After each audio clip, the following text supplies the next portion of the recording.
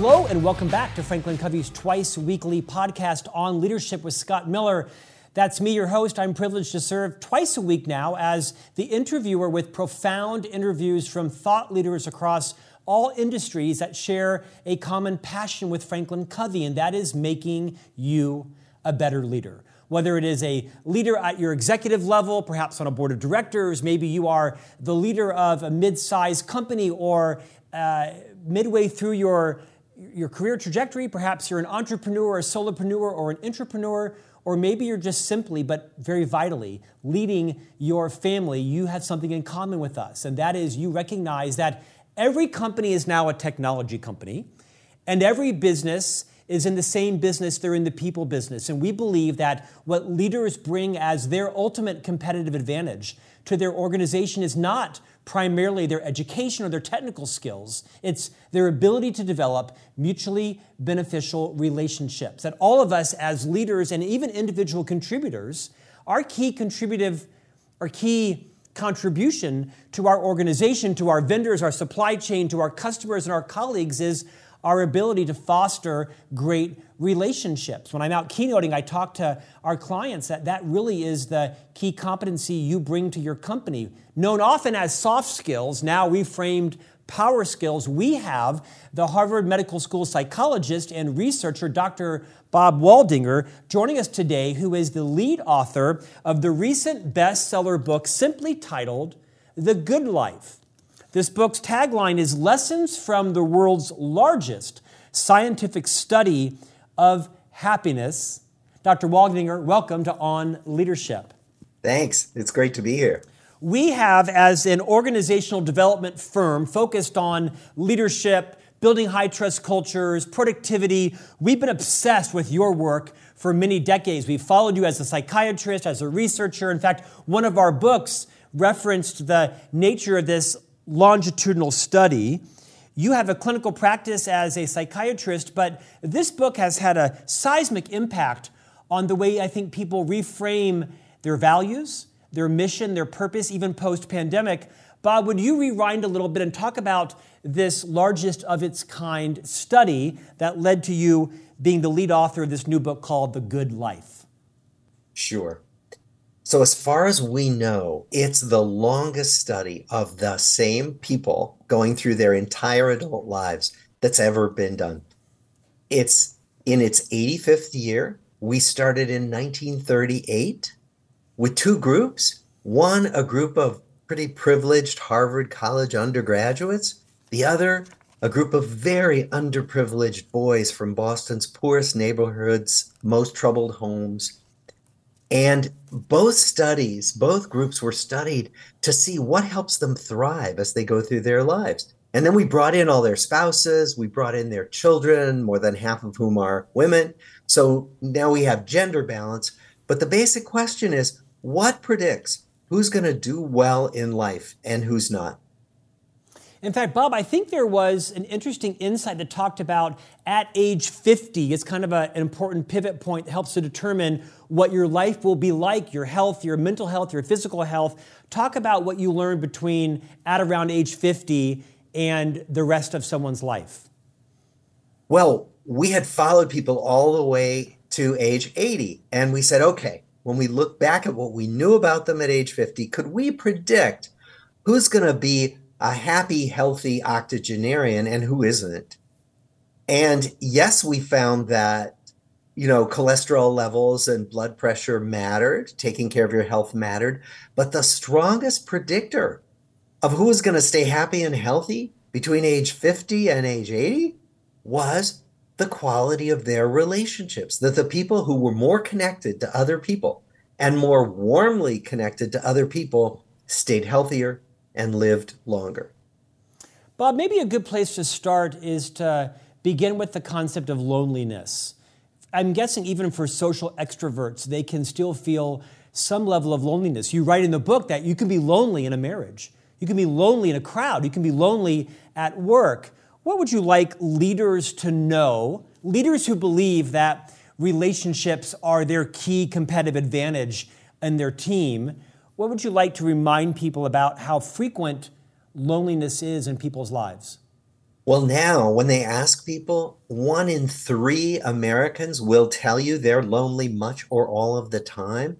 And when they did a survey of millions of workers at all levels in organizations, half of CEOs said that they're lonely. So this happens all over the world to all kinds of workers and at all levels of every organization. Bob, is there a correlation between loneliness and introversion, or is loneliness just as prevalent with someone who might be a social butterfly or a social extrovert? Loneliness is prevalent no matter whether you're an introvert or an extrovert. Introverts just need a lot of alone time to refuel, but they still need people and like people. They just don't like big cocktail parties, for example, whereas extroverts get their energy from people. But extroverts can be really lonely, and introverts can be quite content with just 1 or 2 good, close relationships. Bob, as I read your book, if I'm not mistaken, and I may get this wrong, so please feel free to correct me, but we talked really about a lot about Western culture, specifically American culture, how much of our language is focused around economics and economic terms. Will you talk about, to the degree that's healthy or unhealthy in our relationships, maybe how fixated Western culture is, including words we use on a daily basis that are verbs rooted in economic terms? Well, we talk about spending time. We talk about investing in relationships, and those monetary metaphors are okay. But really, what we find is that the most important thing about relationships is not their transactional value. It's not what you can do for me in terms of helping me find my next job. It's really more about the emotional connection we have with each other. And it's that emotional bond that often makes us not only feel happier and be healthier, but it also makes us better workers. It makes us less likely to leave our job. If we have somebody we want to show up for, a friend at work, we are better at producing what we need to produce in the workplace. We're much less likely to leave for another opportunity. Bob, in the course of 5 years on this podcast, almost 6 years now, and 300 episodes, I've learned to become very vulnerable. So here it goes. I would consider myself generally to be an introvert masquerading as an extrovert. Different appointment on that, because that's my definition of people that are successful. They usually tend to be great networkers and extroverted. We can have a separate therapy appointment about that. But I also would say I tend to have a lot of superficial relationships, very surface level relationships. I've never had a best soulmate friend. I'm married very happily to my wife, but I've never had a best friend in my life. I've never had a guys group where we go out and hunt or fish or canoe or whatever, and we get together. But I have dozens, if not hundreds, of people that I talk to on a weekly basis. And you might call them transactional. I don't know if that speaks to my depth of character or lack of character. Is there any correlation between people like me that have large social networks that are very maybe thin in terms of depth versus people that have fewer friends but very deep, intimate relationships? What would you say about any correlation there and happiness in life? That's a great question. So what we know from research is that almost everybody needs at least one person with whom they feel deeply attached. So for you, it might be your wife, and that might be all you need. The other thing we know is that these more superficial relationships or better casual relationships, that those relationships also matter, that they do different things for us. They give us little hits of well-being when we say hello to the person who gets us our coffee in the coffee shop in the morning. They make us feel like we belong when we say hi to the person in the neighborhood who we don't know well, but we're friendly toward. That all of those things matter in terms of our well-being. So it's really both. It's casual connections, maybe many of them, but at least 1 or 2 really good, warm, confiding relationships. Will you speak to the concept of social fitness? What does that mean, and how should people consider employing it in their daily lives? We we coined that term, social fitness, basically because it struck us that there's a really good analogy with our physical fitness. So physical fitness is something we work in day in and day out. We work at it, right? You go to the gym, you work out, you don't come home and say, gee, I'm done. I never have to do that again. We know that we need to keep at it. What we found was that the people who were the best at their relationships all the way through their lives were the people who kept at it, who would make small gestures over and over again. They'd be the person who reached out to a friend to go for coffee, go for a walk, play basketball, whatever it might be. And what we found was that the people who were better at maintaining their connections by taking small actions were the people who were the happiest and the healthiest. Bob, I speak as an author myself about 60 to 75 times a year around the nation. And I typically will talk about how important it is as a leader to become better at developing relationships, right? People we know don't quit bad jobs, they quit bosses and cultures. We know that people want to be connected in their workplace, because for many of us, we spend more time with our colleagues than we even do awake with our families, especially in America and the Western culture. And I often will say to audiences and leaders, you need to become more expert, not at a pivot table in Excel, not at understanding, the integration of your processes only or systems or strategies, but you need to become better expert at developing relationships, because this is how you broaden someone's longevity, how you keep them from being poached, how you help grow them in the organization and pollinate them. Are there any particular skills that you've researched or uncovered that anybody can get better at when it comes to developing relationships? Absolutely. So we all want to feel seen, and we all want to feel like we matter.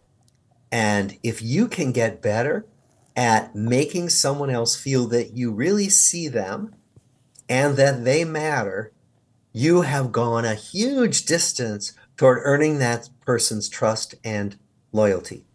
So, how do you make someone feel seen? Get curious.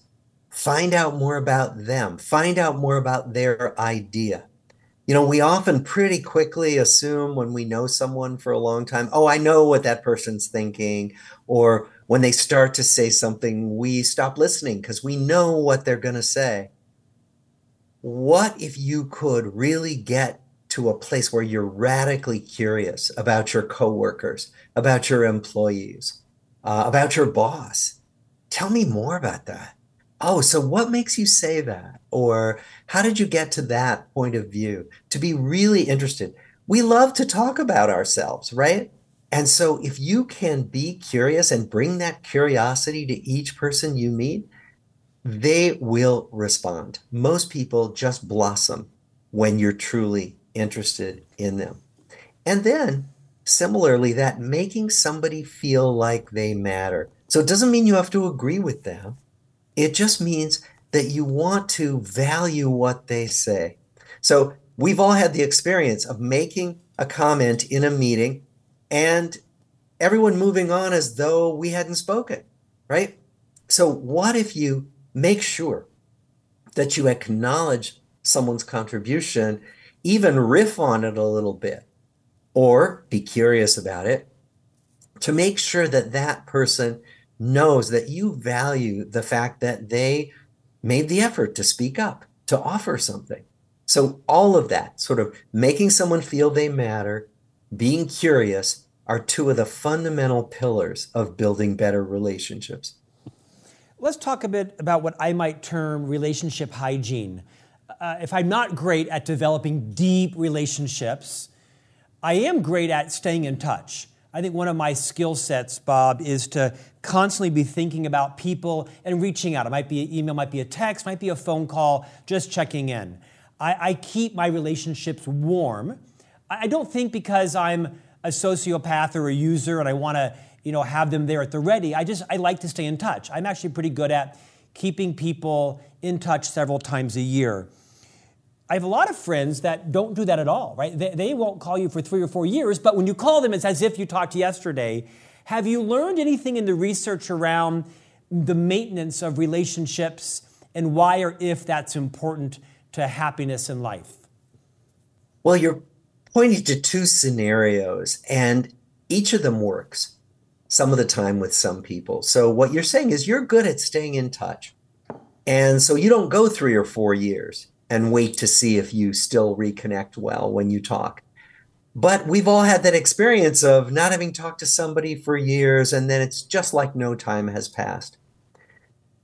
But what I would say is that if you really want to keep up a relationship, if you value it, don't leave it to chance. Because some people find that when they don't bother to reach out, they don't bother to stay in touch, that perfectly good relationships just kind of wither away from neglect. We can't always predict who's going to fall into that category. So I would say if you really value somebody and want to keep them in your life, make those efforts. They can be small efforts, but make them over and over again. Bob, you wrote a whole section about the balance between giving and receiving, and the value that oftentimes giving help provides your own mental health, even physical health. Riff on that for a bit. Yeah. Well, actually, the UN does a World Happiness Report every year where they go around and ask people, what do you need in order to have a happy life? And one of the things that people say all over the world, all ages, all demographics, is that to have a happy life, they need to be able to give to other people. They need opportunities to be generous. And that's not just about money, that's about effort and attention and expertise that they want to be able to give to others. So giving to others makes us actually feel good. So actually what that means is that when we ask someone else for help, often that's giving them an opportunity to be generous. So rather than imposing on someone, much of the time when we ask somebody for help, we're offering them something. We're offering them an opportunity. Bob, here's a multi-part scenario. You can address any of it you'd like. As we now come into, 300 plus interviews for this podcast, we speak with psychiatrists and psychologists and experts of every measure and background. And I see a common theme amongst many people that have a background like yours, and that is setting boundaries. And what does that mean to set boundaries in your life? And also recognizing that not all relationships, friendships, are meant to stay. Sometimes they're meant to end, and you've got to excise. Will you talk as a psychiatrist, as an author, will you talk about how people keep relationships in their life and they set boundaries, and they sometimes have to say this relationship is done, it has served its purpose, or it's no longer serving its purpose? Any advice you would give as a medical doctor around how to set healthy boundaries and even end friendships in your life? Yes. I mean, there's that old saying, good fences make good neighbors. And it's kind of the same with relationships, that it's really important to be clear about what a relationship involves and what we do with each other and what we don't do with each other. I mean, think about all the inappropriate behaviors that we see at work, particularly around gender, sexuality, that kind of thing. And so the ability to set good boundaries, to say, okay, we don't go there. That's not what we do in this relationship, is really important. It's important for employers, for employees. So we know that. And often learning to set those boundaries gently with humor so that we don't shame each other. We just say, let's not go there, or I'm not comfortable doing that. That's really important. That's going to maintain a relationship rather than destroy it. And then the second part, you had said, Scott, what was the second part? I talked about sometimes you need to end relationships. Not all, you don't have to be a friend with someone for 50 years. It may come and go. Absolutely. So what we talk about is, no relationship of any importance is going to be without conflict or differences, right? Like we do disagree at times. And so when we talk about having good relationships, we're not talking about a relationship where there's never any disagreement or any conflict. And so many of us have relationships that we work on, right? I've been married to my wife for 37 years. We disagree at times. We have to find ways to work out disagreements or we'll never survive as a couple. We've gotten pretty good at that. Um, think about disagreements with a boss or a coworker. That what we want is to work on relationships, to find ways to get better at disagreeing and coming out the other end so that everybody feels okay. But sometimes relationships are just impossible. It just doesn't work. And then we get to a point where we step away. Many people have had a relationship with a boss or an employee where they say, this just isn't working. We've tried. We can't make it better. We're going to step away. And that has to be necessary. The other thing is, of course, we grow and change, and many times we grow in different directions. That's not a problem. So, how many of us have all the same friends we had when we were 10 years old? Like almost nobody, right?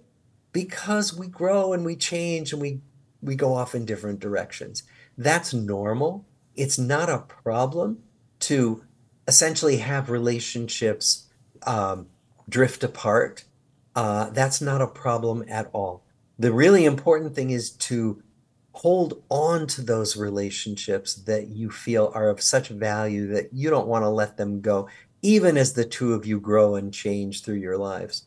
Bob, what advice might you give to anyone, but specifically maybe someone who's suffered loss, betrayal, a violation of trust post-pandemic, related to or not related to the pandemic, and they've retreated, that they've become maybe, I don't want to use the word hermit, but they've really been, for whatever reason, burned, or for that matter, may just not have the social skills or lack the confidence to develop relationships. Would you speak to those people that might be right now listening, what the doctor is saying makes sense, and I take that at face value, but it's hard for me. It's hard with my confidence and my competence and with my skill set, my geography, my self-esteem to develop relationships. Any advice you would give people that are isolated, that psychologically what you're saying makes sense, but practically it's really hard? Sure, and it's hard for lots of people. So if you're one of those people that Scott's describing, you're not alone. Lots of people are in that situation. So I think the first step is to try to take small risks. So it's always a risk to speak to someone new. To speak to a coworker who you don't really know very well, or maybe you haven't met at all, but you run into them at the coffee machine. It's a risk to speak to someone you meet at a church service or someone you happen to be sitting next to at a soccer game. Okay, any of that. What I would say is let yourself take small risks when you're feeling up to it. Know that it's not going to go well every time. Think of it more like, being up at bat in baseball. Like if you hit the ball 1 out of 3 times, you are doing fantastic. If you make a little overture to somebody, making a comment to them, and they reply 1 out of 3 times, you're doing great.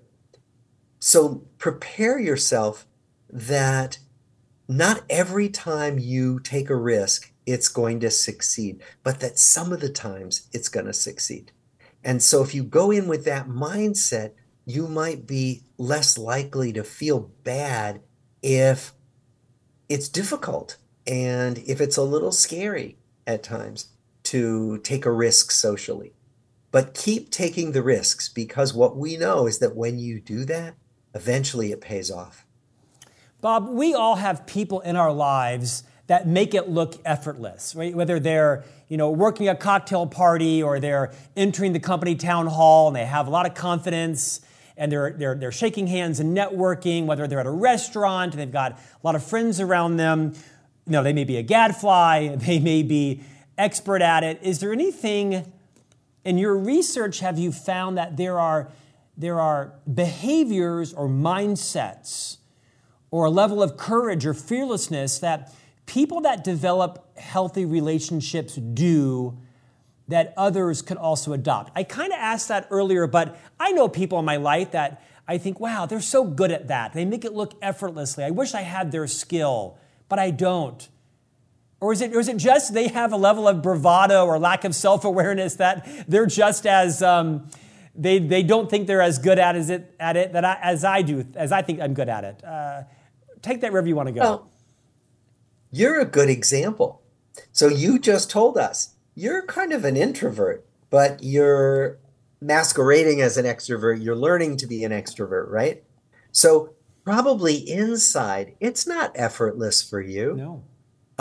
And I bet at times it's a little nerve-wracking to do these things, to put yourself out there in the way you do, right?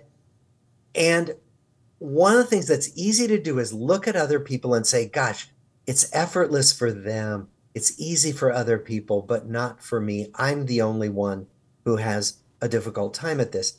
One of my teachers used a phrase I love. He said, we're always comparing our insides to other people's outsides. If I compare myself to you, I'd say, you're an extrovert. It's effortless. You don't have to worry at all about connecting with other people. But you've told us that's actually not true. And I think if we can hold in mind that nobody is comfortable all the time socially, that can go a long way to helping us feel less alone when we're feeling awkward or unsure of ourselves. Beautifully said. Don't compare your insides to someone else's outsides. I've also heard a similar phrase, don't compare your starting point to somebody else's midpoint or endpoint, right? Bob, what were some of the insights? What are some of the surprising insights that you've teased out of this longest ever study on happiness that surprised even you as a MD and a psychiatrist and a social researcher? One insight was that privilege doesn't make you happy.